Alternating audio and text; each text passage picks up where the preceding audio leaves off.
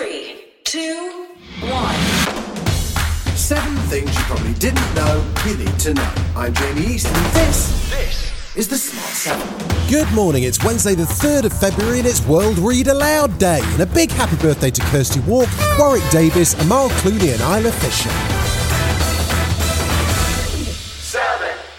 They're putting themselves in mortal danger and they're doing it cheerfully and they're doing with everybody's good in mind. That was Captain Sir Tom Moore, the 100-year-old Second World War veteran, described by the Queen as an inspiration for the nation and the whole world. He died in hospital yesterday after a battle with pneumonia and coronavirus. Prime Minister Boris Johnson led the tributes. Captain Sir Tom Moore was a hero in the truest sense of the word. In the dark days of the Second World War, he fought for freedom, and in the face of this country's deepest post-war crisis, he united us all. He cheered us all up, and he embodied the triumph of the human spirit.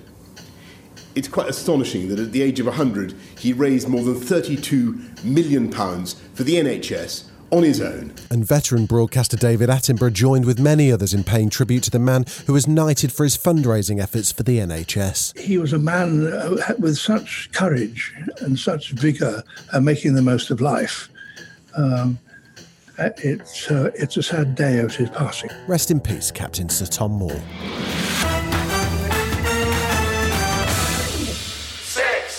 Yesterday saw a further 16,840 new cases of COVID-19 and a further 1,449 deaths. A new trial from AstraZeneca suggests that even a single shot of their vaccine will give protection of 76% from day 22 after the jab, right up until day 90, which is good news for the government's plan to give as many as possible a first shot.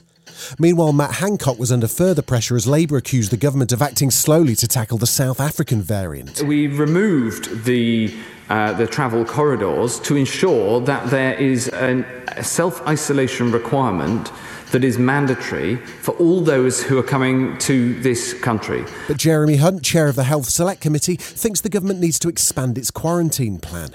The trouble with just doing it for a few countries is that someone coming to the UK from Brazil could go via numerous other countries. So we might need to expand that list significantly as we go forward.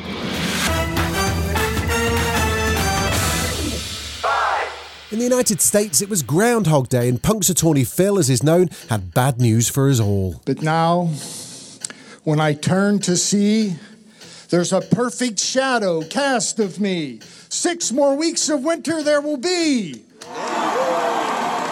Joe Biden signed 3 new executive orders yesterday with a focus on fixing America's immigration system, as Press Secretary Jen Psaki explains. These actions are centered on the basic premise that our country is safer, stronger, and more prosperous with a fair, safe, and orderly immigration system. Meanwhile, the first briefs in the Donald Trump impeachment trial have been filed by both sides, and Donald's defence seems to boil down to an argument that he genuinely thought the election was stolen from him. Former Trump lawyer Michael Cohen says he's still a real danger. He knows he's got trouble, and every single day that goes by, you're just empowering him. He's becoming more and more emboldened. He's figuring out how he's going to advance the Trump News Network. Yesterday saw Russian opposition leader Alexei Navalny in court in Moscow, where he was sentenced to 3.5 years in prison for failing to turn up for a hearing while he was hospitalised after being poisoned by the FSB. 1,400 people were arrested during protests after the court's verdict. Marina Litvinenko, whose husband was also poisoned by Russia, supports the bravery he is showing in the face of Putin's wrath. Alexei Navalny did right things. Of course, it's dangerous, but I know his wife, Yulia, supports him, and I wish her all the best. Still to come on the Smart 7, Bryan Cranston talks making booze, and Lenny Henry talks Kate Bush.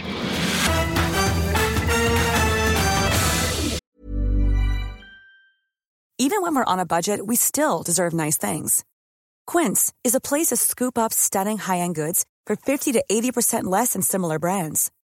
They have buttery soft cashmere sweaters starting at $50, luxurious Italian leather bags, and so much more. Plus, Quince only works with factories that use safe, ethical, and responsible manufacturing. Get the high-end goods you'll love without the high price tag with Quince. Go to quince.com/style for free shipping and 365-day returns. Last night saw plenty of drama in the Premier League, with Arsenal reduced to 9 men in their game against Wolves, while Man United scored 9 goals against Southampton. An early sending off of Southampton's teenage debutant Alexandra Jankiewicz led to an absolute flood of goals from Man United. Southampton also finished the game with 9 men, and United manager Ole Gunnar Solskjaer was delighted his team made the most of their opportunities. When the game starts like it does, it was always going to be about if you can get the first goal.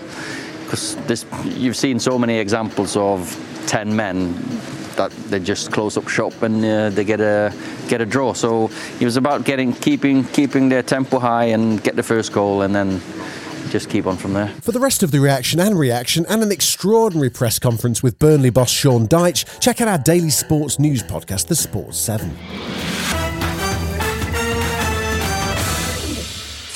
One of the great screen partnerships in recent years was Bryan Cranston and Aaron Paul in Breaking Bad, and it turns out they're still mates in real life. In fact, the distillery they own together, Dos Hombres, just won double gold for their mezcal.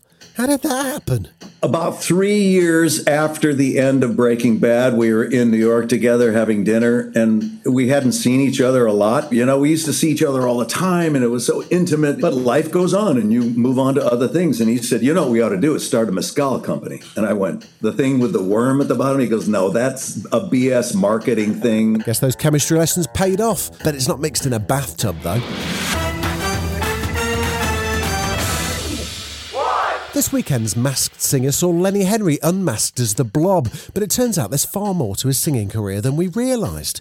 He spoke to Nihal on 5 Live, and in the 80s he almost signed a major record deal, but he couldn't bear to step away from comedy. And Kate Bush? The comedy had bought my mum a house, and I didn't know about the singing.